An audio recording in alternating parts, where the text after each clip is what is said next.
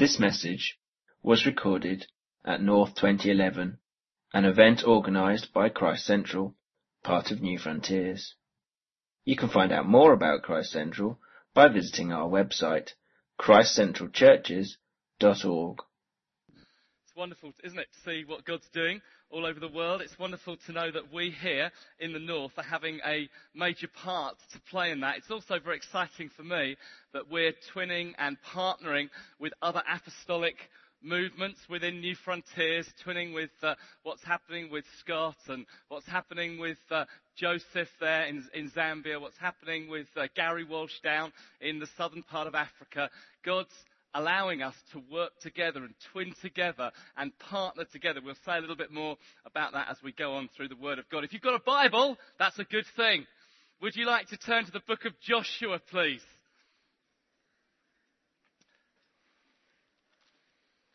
I can't get away from this passage. Every conference I've been to in the last 3 or 4 months, every setting I've been in, every leaders meeting I've been in, last week at West Point, every meeting I went to, and even here, just about every meeting, this passage has been referred to either deliberately, specifically, or obliquely in terms of what Joshua encountered as he pressed into the promised land. In terms of Joshua before Jericho. And I can't get away from that. It's something I've spoken on before in various settings, never in a setting like this. But I feel the Lord has really put that on my heart for us to bring a kind of summation of what's happening at the moment and give us the context in which to move forward. So if you've got Joshua open, perhaps you'd look at chapter 5. We're going to look at verses 13 of chapter 5 through to verse 5 of chapter 6. So Joshua 5, 13 to 6, verse 5. Now when Joshua was near Jericho, he looked up and saw a man standing in front of him with a drawn sword in his hand. And Joshua went up to him and asked, "Are you for us or for our enemies?" "Neither," he replied. "But as commander of the army of the Lord, I have now come." Then Joshua fell face down to the ground in reverence and asked him, "What message does my Lord have for his servant?" And the commander of the Lord's armies replied, "Take off your sandals, for the place where you're standing is holy." And Joshua did so. Now Jericho was tightly shut up because of the Israelites. No one went out and no one came in. And then the Lord said to Joshua, "See, I've delivered Jericho into your hands, along with its king and its fighting men. Now march around the city once with all the armed men. Do this for 6 days. Make 7 priests carry trumpets of ram's horns in front of the ark. And on the 7th day, march around the city 7 times with the priests blowing the trumpets. And when you hear them sound a long blast on the trumpets, make all the people give a loud shout. Then the wall of the city will collapse and the people will go up, every man straight in." Father, I thank you for all you've been doing with us this weekend. I thank you for great faith. I thank you for inspiring stories. If we've heard of church plants into new areas, even new continents, even new countries, we thank you, Lord, for works amongst the poor, the disadvantaged. We thank you, Lord, for strengthening local churches. We thank you, Lord, we're believing you for churches of thousands and thousands of churches. We thank you for this amazing offering, Lord. We're in awe of your generosity. Lord, all that we have comes from you. We're aware of our weakness, but in our weakness, your grace gives us all we need. And in our weakness, your power is made manifest. Teach us tonight, we ask you in Jesus' name. Amen. Just give you a little bit of the background of this story. Obviously, I guess we're all very familiar with this, probably from our Sunday school teaching, and I guess many of us will have heard this story preached many times in our local church. But the children of Israel, as Terry was outlining earlier this morning and yesterday, have come out of Egypt, have come through the Red Sea. They've been around the desert, quite a long time around the desert. Actually, they first tried to go in at Kadesh Barnea, but actually because of their faithlessness, God judged that generation to another 40 years of wandering around the desert. And then we come to this place where they encounter, where they press into the promised land. Something amazing has just happened. And that is this. The Prince of Egypt, the man who'd led them out of Egypt, the man who'd encountered God face to face, the man whose face had shone with the glory of the Lord, the man who came down with God's very rules, his very laws, his very commands, the man who then led them for 40 years through the wilderness, our great hero, the one who was so amazing, has died. Moses is dead. And now Joshua, his assistant, his trainee, the one that he's taken under his wing, is now leading the people of God into the promised land of Canaan.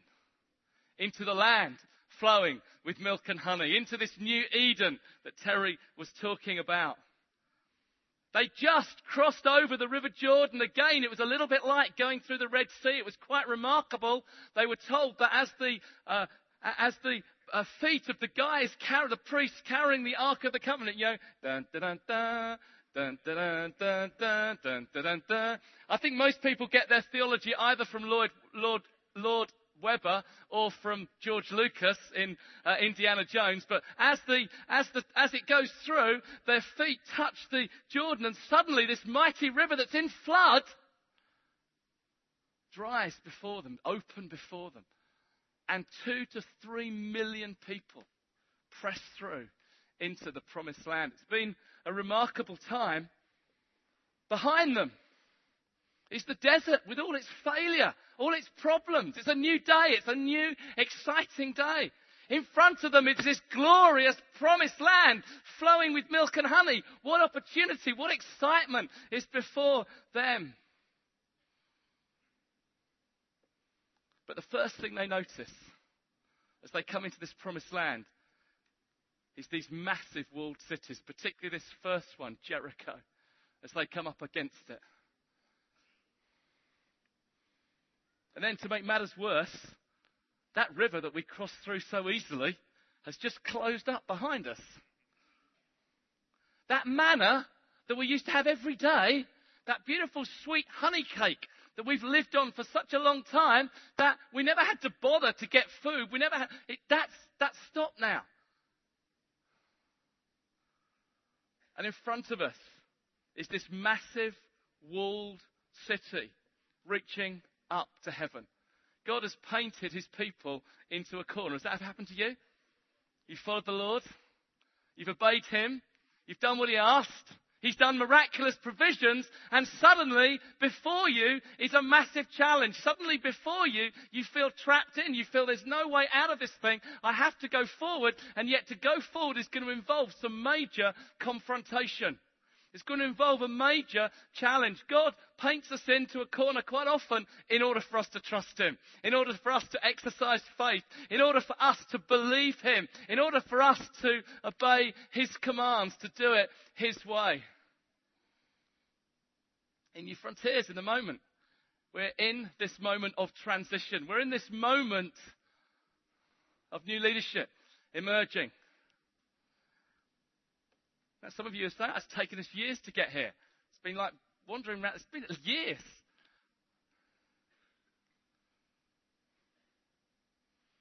There's been this handover of responsibility. And challenges, massive challenges in front of us. Suddenly feeling that these promises, that it was so easy when Moses was around. It was so easy when Terry led everything. It was so easy. We just got in behind his slipstream. We just said yes and nodded our heads, and So he let it all. He took the flak. He pressed in. But now you find, I open my eyes and, he's not in front of me anymore. Oh, blow. We're leading this thing. Our team's involved with this now. We've got these promises that were once somebody else's promises. They were once the family promises, but they've kind of been passed down the line. And it feels a bit like pass the parcel. You know, you've been passing it round, and then suddenly the music stopped and I'm holding the thing. How did that happen? Massive challenges. In the United Kingdom right now, so aware of the fruit of our new atheism. So aware of the so-called new morality that's produced such violence, such despair, such challenges on our streets. I feel we're painted into a corner. We're the only ones with the answer. And yet somehow we feel muzzled. Somehow we're not speaking up as we should be. We know that we've been pushed onto a stage for such a time as this. And yet somehow we don't feel we've got an awful lot of voice. We don't feel anyone's really listening to us. We don't feel we're really speaking up and making a difference. We're being painted into this corner to trust him, to believe him. There's no going back. We can't go back to the 1950s. We can't go back to the 1980s at Downs Bible. We can't go back. We're being pushed forward into a world that we're very uncomfortable with sometimes, but that we know that we need to proclaim answers and truth. And just as Guy was saying in that paper shop, when the guy says, what's wrong with the world? Turns to Guy, what is wrong? And he says, that's what I feel like sometimes. I feel that's what the church does. But we know what's wrong with the world. And we know the answers. We know our call. We know the promises that God has given us a promised land. We know. And Joshua knew that. And for us, from the north to the nations, it's not a little byword. It's not a little word that you put on a letterhead. It's not a little catchphrase that you put on your internet website. For us, it's a deep-seated, held passion. We're not playing with this stuff. We're not, let's have a go with it. We're passionate about this. We really are planting a church in Norway. We really are sending these guys to Zambia. We really are planting a church in Vancouver. We really are seeing one in Kitchener-Waterloo. We really are seeing other churches emerge. We really are doing that in not just this nation, but in the nations. And then blow me down, Guy Miller, who I thought was a friend, kind of implies you're only really doing it in the rich and wealthy nations, aren't you? He didn't say that, but I heard it. In the same way that I came into quite a bit of flack last night in our tent about his comments about fat northern women. He didn't actually say it, but we heard it. I'll give him a slap when I see him, don't worry. I heard it last. Did you hear that from him last night? Did you hear it when he challenged us about the 1040 window? Did you hear it when he challenged us about Africa, Northern Africa, about China, about India? Did you hear that challenge? That reverberated something in me. It kind of stirred me. It kind of ruined me. I kind of thought, oh, that's annoying. Because we're just getting to grips with Canada. I'm just enjoying that. I kind of got my diary sorted out. A trip in the autumn, a trip in the spring. It's quite nice. I go when it's okay weather. I kind of worked out that there's 2 times a year when the Canadian climate, which is a bit weird, it's like minus 30 in the winter and plus 40 in the summer. But there's 2 times of year when it's quite temperate. It's quite like the UK. I go those times of year. It's quite, we're okay. And I thought, oh no, God, you're saying this. You're now talking about South America and you're now talking about breaking into China. Lord, the Lord's painting us into a corner. We've gone public on this stuff and you've believed us. I mean, you've given money. Some guys are going. We're not messing about here. We only have one life and we're giving it to the kingdom. We're investing it. And we feel painted into this corner. In this, I love this passage. This passage has been, even from a child, as my parents first read the Bible to me, and then as I started to read the Bible every day, had a great big children's Bible. I had this massive children's Bible, which was really funny because a few years ago, my parents got rid of it. I mean, it's not a very nice thing to do, is it? Get rid of your children's Bible. And they gave it to the church bookstall, and one of the kids in the church bought it, found that my name was in it, and wrapped it up and gave it to me. So I now have my own children's Bible. But I can remember the picture of Jericho. I can remember Joshua before Jericho. I can remember it was so stirring. I can remember as a child reading these passages. But what impressed me about it was this mighty, mighty warrior that came. Joshua encountered the Lord. Verse 13. When Joshua was near Jericho, he looked up and saw a man standing in front of him with a drawn sword in his hand. You've got to read the text. He looked up. What does that imply? He was looking down. I mean, I would be. I am. Going around this campsite, I say, oh God, give me a word. Oh God, please help me. Oh God, it's coming up to North. I've got nothing. I've got nothing to give. I go through all my own notes. That's rubbish. That's no good. That's no good. That's no good. I'm coming up to West Point. I'm thinking, well, I tell you what, I'll write a good one. I'll trial it at West Point. See how it goes. If it goes okay, I could do it here. Get nothing. Get nothing. Then God speaks to me about speaking on Joseph at West Point. Well, I've done that one. You don't want to hear that one again. It was all right, but, I've done that one. And my head's down. He looked down. How about you? Cares, concerns, pressures, worries. Joshua, Moses, what an act to follow. Virgo, what an act to follow. Still going strong. You think of the cares of 2 million campers. I'm worried about 2,500 campers. I feel personally responsible for the mud. Thank you. I recognise that voice. Inverness off the list. He looks up. He's been looking down. He's concerned. And then suddenly a man, just called a man, comes. I can imagine this man emerging from the mist. It doesn't say this is necessarily early morning, but I imagine an early morning mist. I love going out walking early in the morning, and I love sometimes the early morning mist. And sometimes where we live, if I walk out a bit into the countryside, I can see cows in the field. And sometimes they emerge out of the mist. They're magnificent beasts. I can imagine this man emerging out of the mist. And Joshua's not paying attention at first. His head's down. But then suddenly this man emerges. And not just a man with a sword drawn. Now, in their culture, in their context, that was not just a guy with a sword. It was a guy armed and dangerous and called for war, looking for trouble. Now, who is this man? Some commentators may feel it's an angel. Some may feel. But Joshua later calls him Lord and worships him. And if you ever notice an angel, whenever there's an angelic appearance and a man falls down to worship them, which they often do, and I think if you saw an angel, you'd be tempted to fall down and worship him. The angel always says, no, worship the Lord, not me.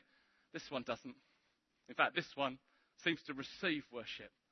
The commentators, if you read the decent ones, they say, Arnold's given me a list. They say this is a theophany. An appearance of God in the flesh in the Old Testament. In fact, some of them call it a Christophany. Because what is the appearance of God in the flesh? Christ, the man. I believe with all my heart that this is Jesus coming to Joshua. I believe that it's a prefiguring of the day when he would put on flesh. But that's happened many times in the Bible. God took on flesh and walked with Adam in the garden. If you look through the Bible, there's many encounters of God in the flesh. Abraham entertains these three. It's a bit weird, but there's three of them. Kind of a bit of a clue in that.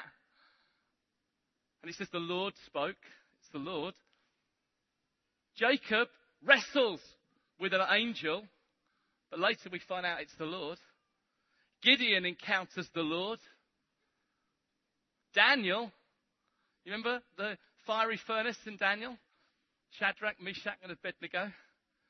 You imagine, remember they look in and there's one. Didn't we put three in there? But there's one, there's a fourth one, and he looks like a son of the gods. Perhaps that's what he is, a son of God with them. Jesus coming. And so often when Jesus comes in the Bible, so often when he encounters people who aren't expecting him, so often they miss him. Think of Mary at the garden tomb. You think Jesus' first resurrection appearance that he's promised to Mary, he's promised to his disciples he'll come back. His first resurrection appearance. Surely Mary would see him. Surely this one who he's been so close to, who's been his friend, would recognize him, the Lord of glory. She thinks he's the gardener, for heaven's sake. Tell me where you've laid him, please. Mary. Wow, it's the Lord. Then later, those two people on the road to Emmaus, we don't know who they are, various hints in Scripture as to who they may well be, but on the road to Emmaus, he just appears. I mean, that's a bit weird as well. Just appears, walking with them. Then he talks to them, asks them what's been going on. He plays a little game with them. Don't you know? No, tell me, what's been going on in Jerusalem? Don't you know? This one who died? And then he takes them through. Wouldn't you like to know that Bible study? When he takes them through every verse, when he takes them through all the law and the prophets, all that was testifying about him, proving that the Christ must die. And then later, as he goes on, they invite him in. And he breaks bread. It's the Lord. He's appeared. Listen, we often miss Jesus. We often miss his appearances. He's appeared to us this week. The Lord has been with us this week. He's been here in power, in glory. This has not been a conference. This has not just been a family camp. This has not just been a gathering of a few Christians. This has been the Lord's people calling him to himself. And he's appeared, and he's going to come again and manifest himself in his glory and his radiance amongst us. We can so easily miss Jesus when we're wrapped up in ourselves. And therefore Joshua challenges him. I mean, the cheeky guy, he challenges the Lord. Are you for us or for our enemies? Who? Halt. Who goes there? For me or for them? NIV gets it wrong. Neither is not a good translation. Better translation is nope. What do you mean no? I didn't. No, he's not. Are you for us or for your enemies? Me or them?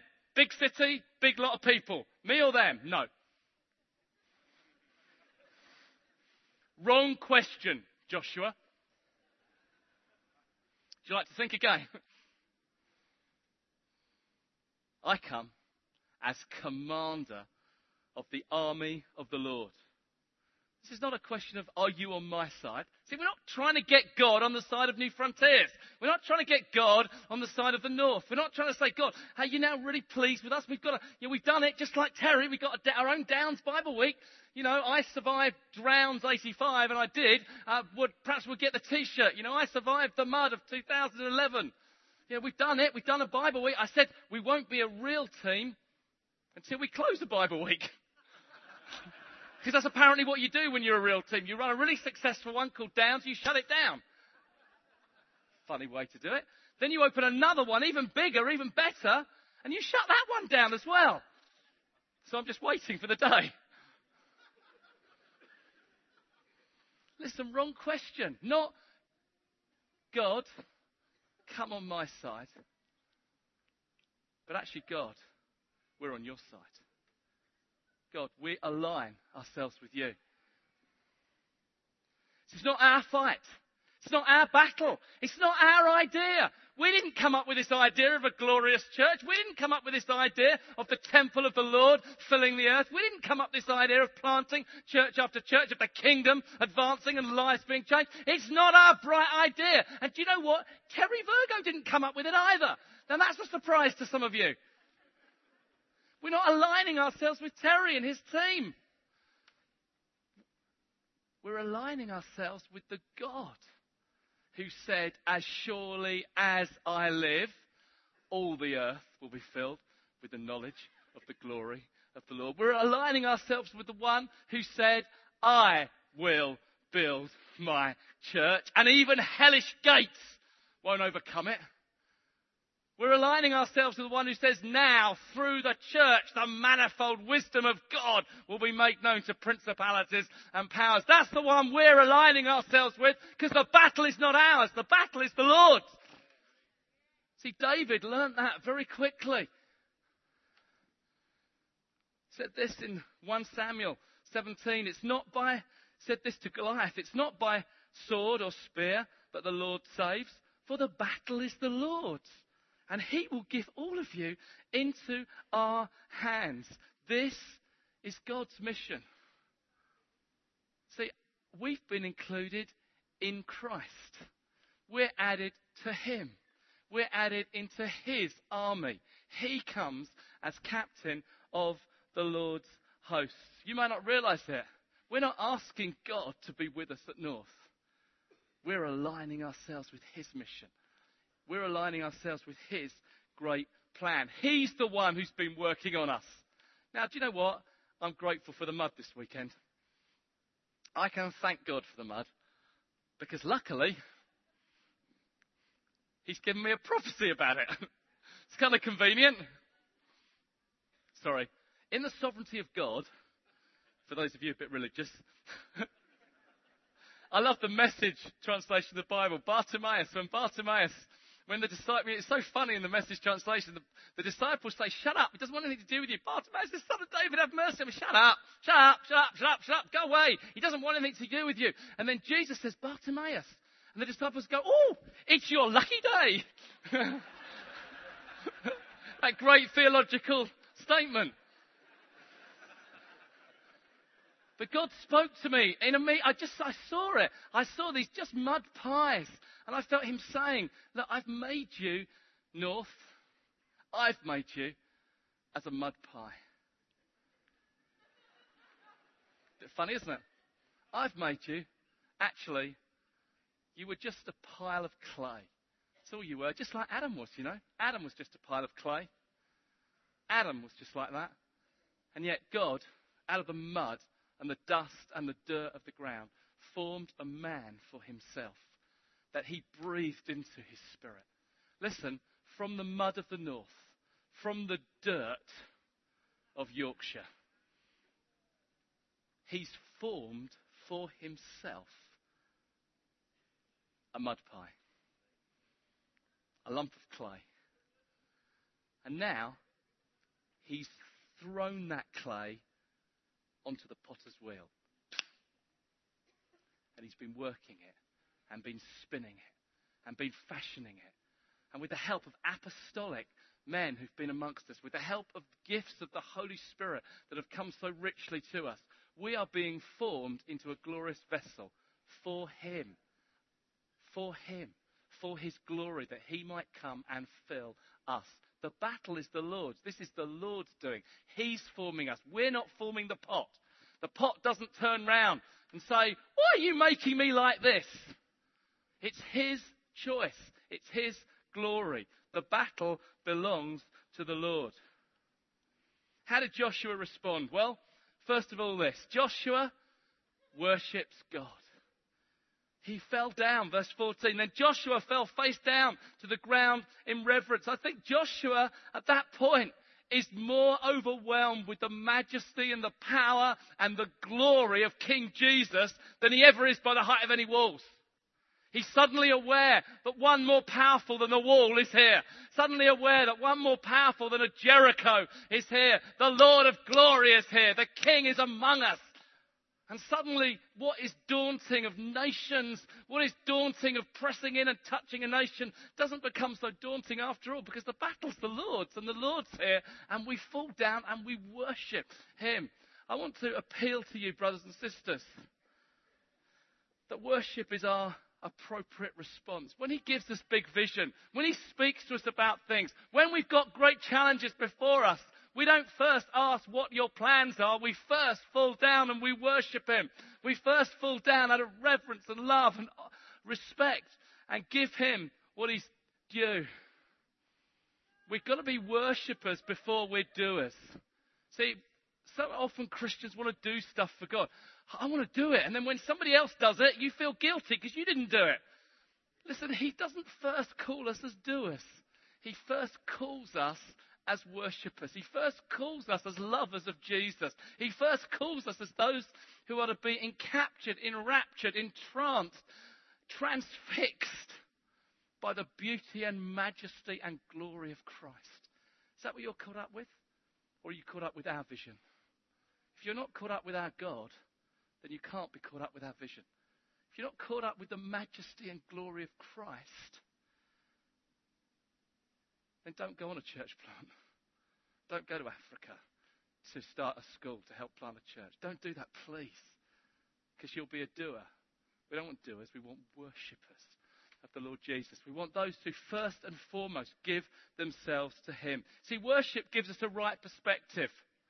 We need that more and more in this day. We need a right perspective, because we're getting our perspective all wrong. We're getting our perspective from our iPads and our iPhones and our Apple TVs, and that's where we're getting our perspective from. We're getting it from The Guardian. We're getting it from The Times, and if you're really bad, the Daily Mail. And we're getting our perspective from these things, and they're telling us the state of our nation. They're telling us where it is, and we're believing them. Actually, no, we need to look to the Lord. We need to worship him. We need to get our perspective right. We need to see not big walls, little God, big God, little walls. It's important we get that. It's important we understand that, dear friends. It says in the Psalms, Psalm 22, verse 3, you, Lord, are enthroned on the praises of Israel. As we worship him, we get such a bigger perspective of who he is. I love that prophetic interpretation this morning that Mick gave. I knew Mick was going to give that. It's so funny. It's just sometimes I just know who's going to bring things. I just turned around, I looked at him, and he went, and he came forward. Mick's the guy who looks like Pavarotti, by the way. And he's a northerner. And sings beautifully. And just when he sang about the bigness of God, and I've made you too small in my eyes, Lord, but I'm now getting a bigger perspective of you. It's in worship that we get a bigger perspective of him. Psalm 34, verse 3. Oh, magnify the Lord with me, and let us exalt his name together. Now, that's a bit strange. You think, I can't make him any bigger. I can't make him any bigger, but the problem is not God's bigness. The problem is my sight. I'm not seeing him as bigger. And in worship, I magnify him. As I worship him, I see the bigness, the greatness, the glory of God. My perspective changing. Paul and Silas in prison. I mean, I'd moan. I know I would. It's a bit cold in here. The food isn't very good. Why did you take me on this trip anyway, Paul? I thought apostolic trips were supposed to be fun. I thought we'd stay in a nice holiday inn. I thought, it would be good. But we're in this, no, what do? They just worship. We're worshipping. Whoa, we're counted worthy of suffering for the name of Jesus. We're worshipping Jesus. You suffered for us. Oh, what a privilege to suffer in your name. We're worshipping you. Suddenly earthquakes, prisons, doors opening. Wow, God's made very big. I read this just the other day, just doing through my ordinary daily readings. Not Murray McShane, mine's done by Kingsway. It's a read the Bible in 1 year. All done for me. Just reading through Jehoshaphat and just reading through what he did in terms of sending the musicians out in front of the army. I've thought of that many times. Let's send the musicians out first. But as they send the musicians out, as they're worshipping God, as the as the whole sense of the glory of God is coming, suddenly enemies are ambushed and God moves. We're making him big. We're making him glorious. We're getting him in his right perspective. Our priority is worship. We are, if nothing else, we're a people of the presence. We're a people carrying his presence. The ark, the temple, the tabernacle are no longer artifacts. They're no longer physical things. We are the temple now. We are the very dwelling place of God. We are bringing these things into life, into worship. We are these very things.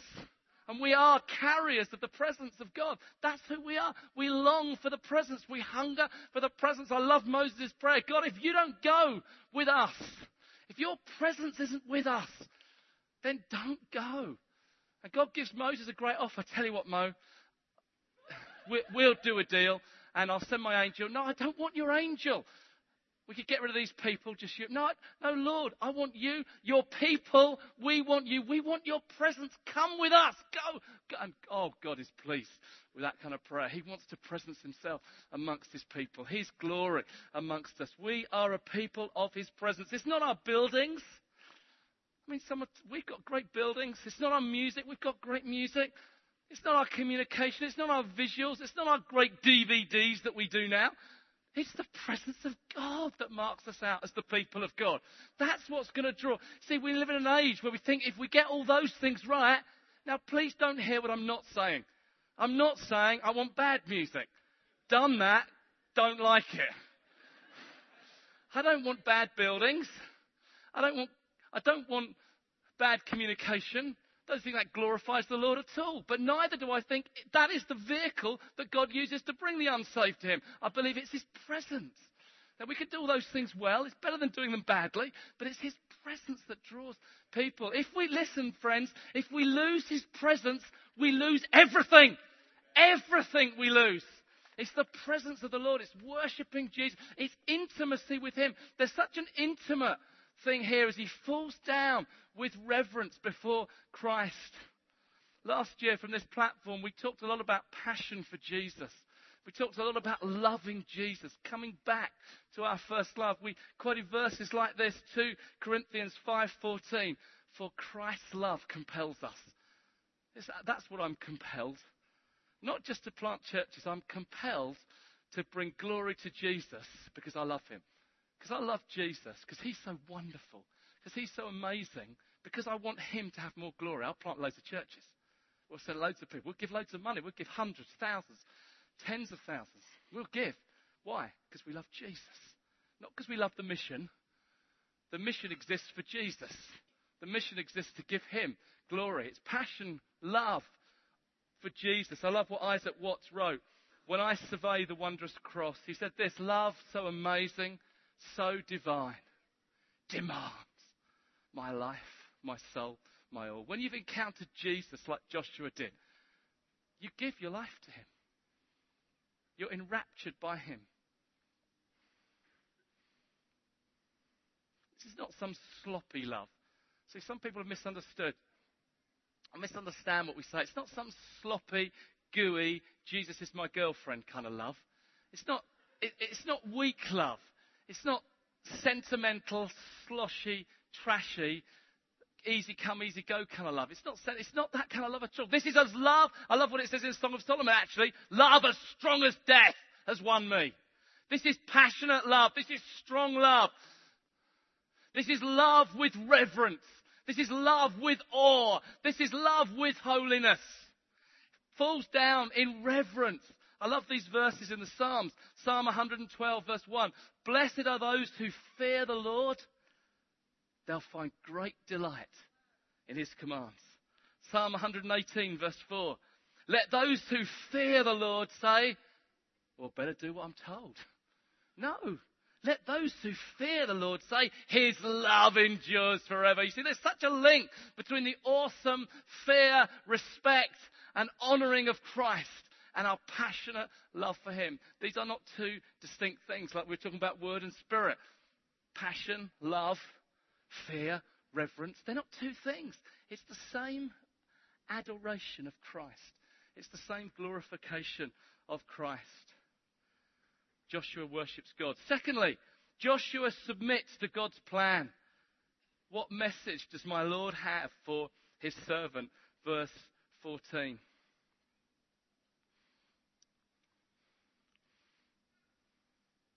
What message does the Lord have? Not, oh, now I've got your attention, God. Now you've turned up. Great, I'm glad you're here. Now, this is what I think. I've got some plans. I've got some ideas. This is my strategy. You know, I've got a vision statement. I've got a mission statement. I know what I'm doing. Got some plans. Would you please bless them, Lord? Please, could you put your royal seal of approval, please, on the plans I've come up with? Thank you very much.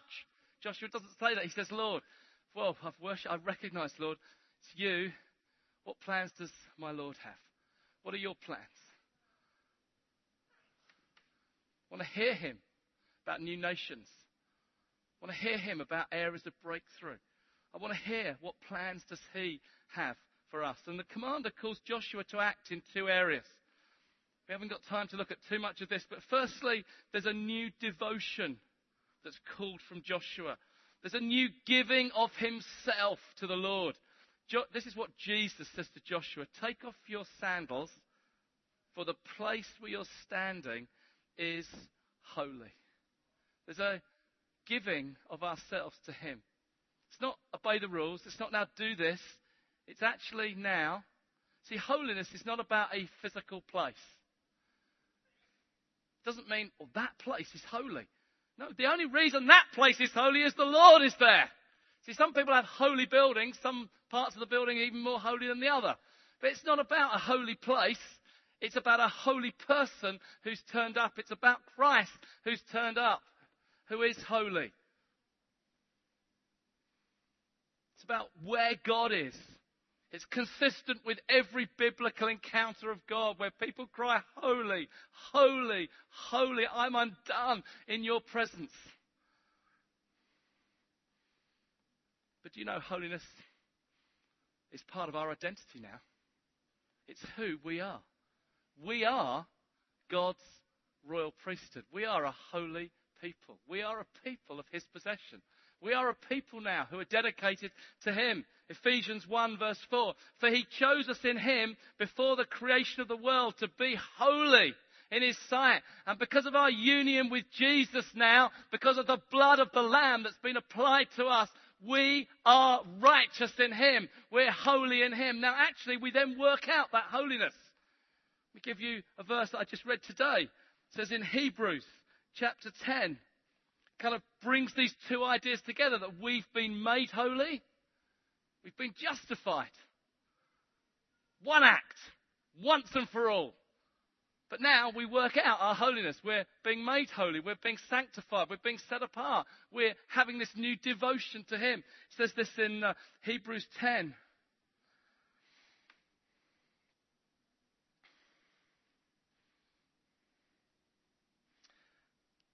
By that will, we have been made holy through the sacrifice of the body of Jesus Christ once and for all.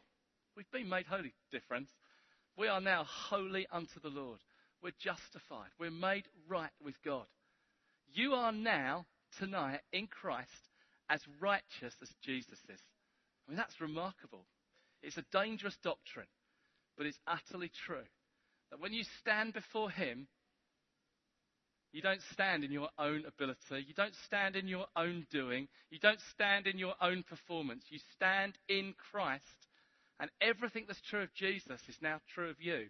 You're in Christ. In Christ is Paul's favourite phrase in the New Testament. It's his great apostolic doctrine of what's happened to us. It comes 134 times in his writings. That's who we are now. We're a people in Christ. And therefore we have the same relationship with the Father that Jesus has. We're holy. But then it goes on. And it says he sat down, verse 12, same passage. He sat down at the right hand of God. Since that time, he waits for his enemies to be made his footstool, because by one sacrifice, he has made perfect forever those who are being made holy. So there's a process that's going on in our lives as well. And in events like this, we get to give ourselves to him all over again. We get to sanctify ourselves in that sense. I don't mean it's by our effort, but we get to again set ourselves apart for the Lord. Again to give ourselves to him. Again to say, now work this into my life, Lord. That area of jealousy, that area of lust, that area of greed, the area I'm troubling, Lord. I'm now receiving your grace. I'm one who now reigns in life. And I'm triumphing over these things. I'm ruling over these things now. I'm being made holy. And I believe as a people, more and more, he's wanting to work this into us. But it says, by this shall all men know you're my disciples, that you love one another. That's a character fruit of the Spirit. In Philippians, it talks about us shining like stars in a dark world, offering out the word, offering out life. It's actually as we're shining. It says not grumbling or moaning, but shining like stars. Actually through how we live, how we're devoted to the Lord. It's going to make a massive impact. As we give ourselves afresh to him, there's a new devotion, I believe, coming on us. But also there's new vision. It goes on to say this. And I love these. I just love this bit. Now Jericho was tightly shut up. See, I've delivered Jericho into your hands. I mean, which are you more impressed by? Jericho, tightly shut up. No one goes in, no one goes out. See, open your eyes, Joshua. See, I've delivered Jericho into your hands. See, people always say, well, my town, it's a hard town. Well, you're looking with the wrong eyes. My place, oh, Canada, difficult. Norway, difficult. Oh, North, difficult. Wales, difficult. Scotland, difficult. Northern Ireland, difficult. North of England, difficult. Nobody ever says, my town's really easy. You know, we have no witches. We have no hills. We have no high places. We have no ley lines. We have no, everyone's so aware of demonic activity. And everyone's so aware of the hardness of it. We're looking at the wrong thing. We're looking at tightly shut up cities when actually we should see that Jericho has been delivered into our hands. David was not intimidated by Goliath. I mean, Goliath is very impressive. He's 7 feet or taller. I think 9 feet tall, I think he is, isn't he? 9 feet tall. He's a big boy. He's massive. He's incredible. He's a giant. Great loom for a spear. I mean, you have to have other people to carry it for him. Just spear, Goliath. Thank you. He's massive. He's huge. The armies of Israel are terrified by him. And a little boy who should know better goes and says, who the heck is this? He's an uncircumcised Philistine. He's taunting the armies of the living God. I think I'll have his head off. Why? Because David had seen something bigger. As a boy in the sheep fields, when lions and bears attacked, he'd seen the Lord. He'd encountered the Lord. He knew that God was bigger. He knew that God was with his people. He knew that God was working out of it. So many of us are more aware of our Goliaths or our Jerichos than we are with God's provision and with his presence. I want to challenge you tonight. I don't know what your Jericho is. I don't know what your Goliath is. I don't know what the issue is for you. Maybe a particular sin that you're battling with. Maybe a character issue. Maybe that internet pornography issue. Maybe that issue of a relationship that you're struggling with. Maybe that issue of finance. Give it away? What do you mean give it away? I'm in debt. I'm in difficulty. It's a recession, don't you know? Well, apparently we don't know.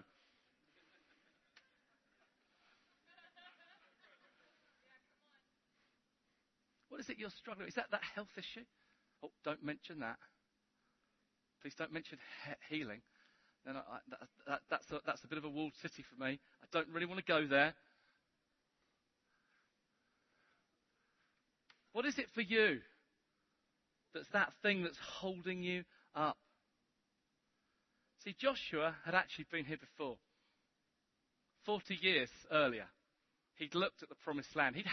he, with Caleb, had the amazing advanced privilege of being one of the spies sent in to the land. 12 spies going in, 10 of them coming back with this amazing, or 12 of them coming back with this amazing report of the land, but 10 of them coming back and saying, we can't do it.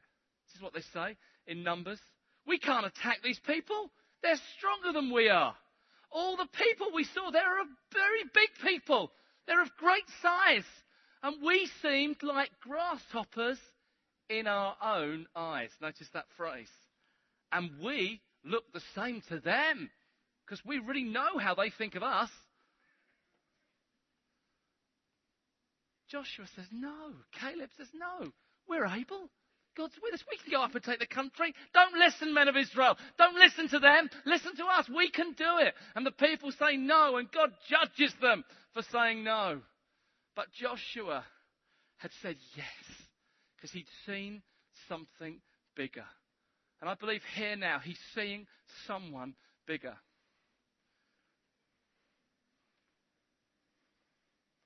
Faith sees the end before it happens. Don't be like Julie Andrews. Start at the very beginning. A very good place to begin. No, it's not.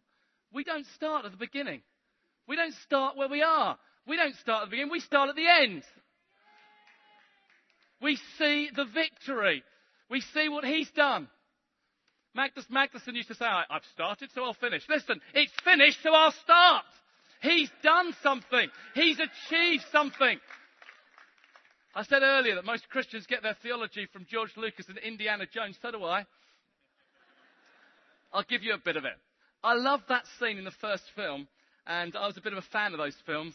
And I love that scene in the first film where Indy is escaping from the temple they've just discovered. The ark's just been discovered. He's on the run. He's trying to fly out. The ark's in the plane. He's got this plan. I'll take the plane and I'll take the ark and we'll all escape and live happily ever after. And he's going to take the plane. He manages to get it. He manages to do it. And suddenly the captain of the guard comes out. Do you remember that? He's a big, bare-chested, bald-headed guy. And he comes out and he's going to take little Indy down. He's going to take him down. Dum dum dum dum dum dum dum dum dum dum. I like the theme tune as well. And he comes out and he's a big guy and Indy then pounds him. Boom. He starts to wrestle with the guy and somehow in doing this, the plane that Indy was already starting up, already going to go, suddenly chocks are away and one of the chocks goes and this plane starts to move with the propellers going round. Do you remember the scene? It's a great scene. He starts to go round like this and the propellers are going round and they're fist fighting and this guy has got Indy. He's got him on the ground and he's going to pummel him and pummel him and pummel him and pummel him and pummel him. And Indy just looks up and he knows it's all over. He just knows it's all over because something bigger than the guy's turned up. And suddenly the screen goes red and the guy's dead. The propeller takes him out. Listen, have you seen something bigger? I knew that wouldn't work. But I enjoyed it. It's my conference. I said to Graham, can we show the clip? He said, it's too expensive. I said, don't worry, I'll act it. Listen.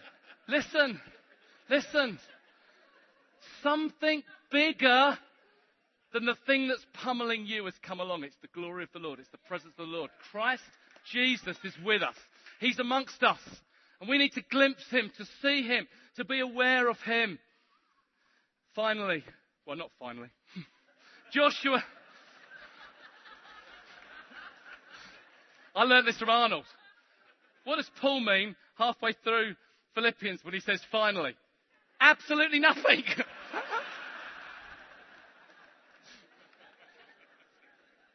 Joshua is obedient.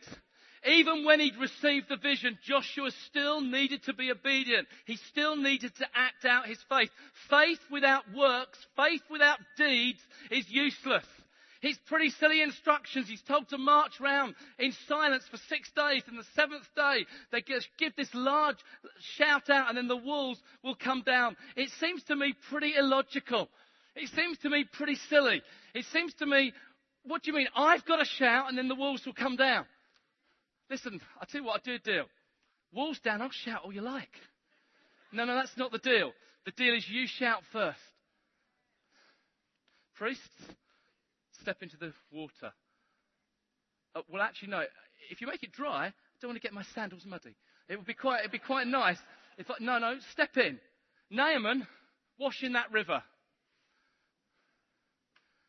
Servants, fill those water jars with water. Bring them to the guy who's in charge of the wine. Man with a crippled arm, stretch forth your arm. Excuse me, that's the problem. If I could stretch it forth, I wouldn't be asking for you to help. What do you mean stretch it forth? Stretch it forth. Oh, wow. Listen, we need to act in faith. Quite often God commands his people to act first. Quite often God commands his people to move out and to step out. Quite often we need to work out our salvation. He will say things to us and we've got to act in obedience. He'll say give and you'll go, okay God, you give me first and I'll give. It doesn't always work like that. Sometimes actually I give. Oh, he provides. Thank you. I step out. Oh, water can be walked on. It's important, dear friends, that we learn to act in faith. Finally, Joshua unites the people. They all acted together. It says this, all the people gave a loud shout. I love this. They were told to shut up. They were told to be quiet. See, I think this would have happened otherwise. Day one, chatting around, walking around the walls. Joshua, I think he's a great bloke. Look at what we're doing. We're actually finally doing something. Out of 40 years of walking around the desert, we're finally doing something. We're walking around this city. I think something's going to happen as we walk around the city. Joshua, great bloke. By the third day, not quite sure why we're doing this. We did it the day before and the day before that, but, we're just walking around the city. By the sixth day, Joshua's a flipping idiot. Why the heck are we walking around these walls like this? And he says, shut up, be quiet, walk round in faith, trust, believe. And then, all together with a mighty shout, and the walls will come down. I believe God is speaking to us two things at this camp. One is about our vision. Another is about our unity together. It's so important, dear friends, at times like this, that the people of God work together, act together, pray together, give together, serve together, to act as one new man in Christ. We are a new man. We're a body. We're an army. I'm loving this thing of army. God's speaking to me a lot about it. I feel this is the phrase I used this morning in the prayer meeting is that this is not a holiday camp. This is a boot camp. Now, it's quite funny because we're all wearing wellies in there. But this is training. I'm not hearing. See, I think we're acting as one. There's a change across the camp. I don't know if you've worked it out. I don't know if you've realised it. There's a change that's happened across the camp. And the change has gone like this. It used to be fun to be at North. It used to be a holiday. Now it's serious. Used to be, I'll get a bit muddy. Or I don't like it when it's windy. Don't like it when it's cold. A soldier doesn't do that. He doesn't say, I don't fancy fighting today. The sun's not shining. And I polish these boots.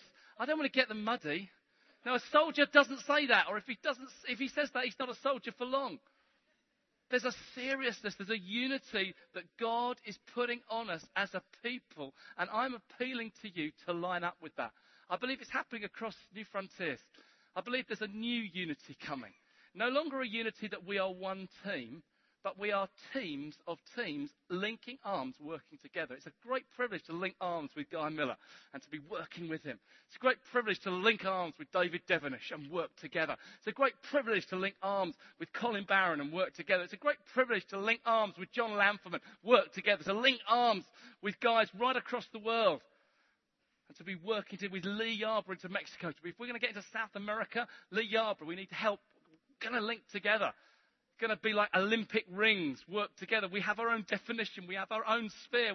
But we're linking together, working together, bringing in his presence together, seeing things. And I'm appealing for us to be a model of that here. Regions working together, churches working together, eldership teams working together. This is not a day to go, oh, new day, is it? Oh, I think I quite fancy working with Dave Devenish. He said, no, he's nicer than you. he gets more exotic trips than you do. I think he's been around, he writes books. And I think I'll go with Dave Devenish, actually. Or no, I think, John Lampham's a nice guy. Here he's got a nice house. I think I quite like to. No, this is not a day. It's not a day to say who should. It's a day to work together. It's a day to build together. It's a day even to cross brace and work with other apostles. Actually, the New Testament, it's never I, my sphere, alone. It's us. It's we. It's together. It's our sphere of influence. It's apostles working together. True apostles work together. It's what God's doing with us, dear friends. And I'm ending this by appealing to you for unity. Now, I've kind of gone away from the notes. Praise the Lord. Musicians, could you come up, please?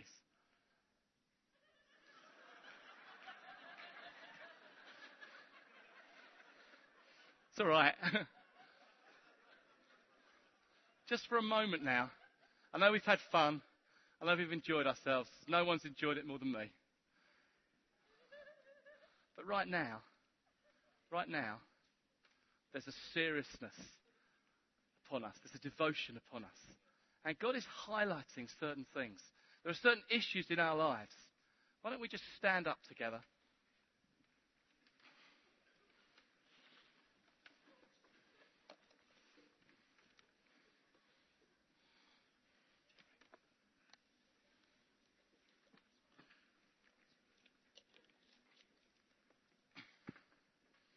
There are certain issues in our lives that we need to deal with.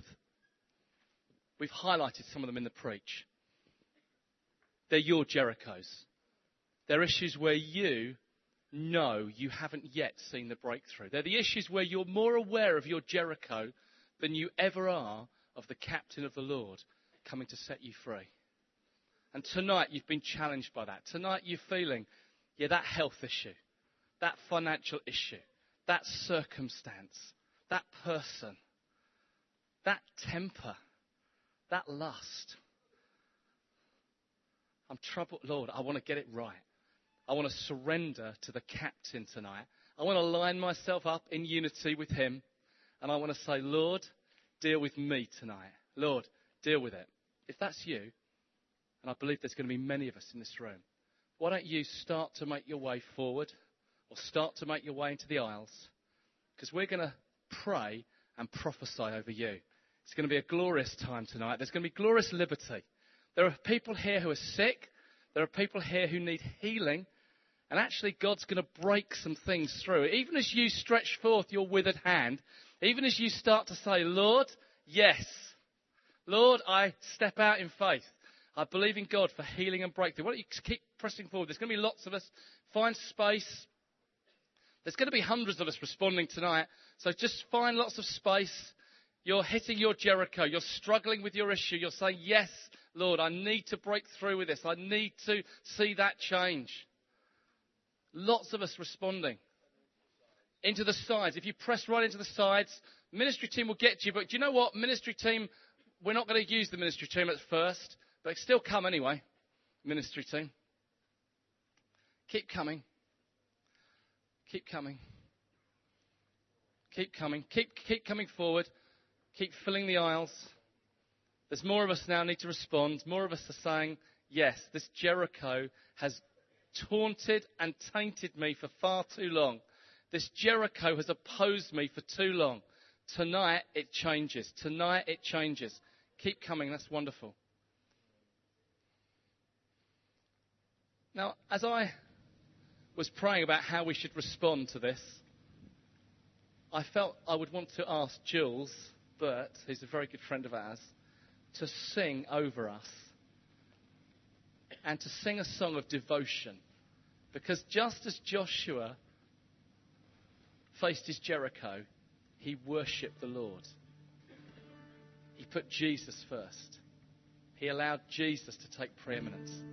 And the most important thing we can do right now is not focus on our Jericho. It's see the Lord and focus on him. Now we're going to direct in a moment.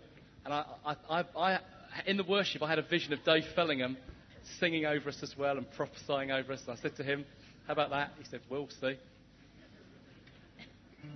But God's going to break things tonight. If you're sick here and you're not in the aisles, why? If there's an issue, why? Get in. Make a faith step. Take that first faith step. Just let Jules sing over us, and God's going to do some mighty things tonight.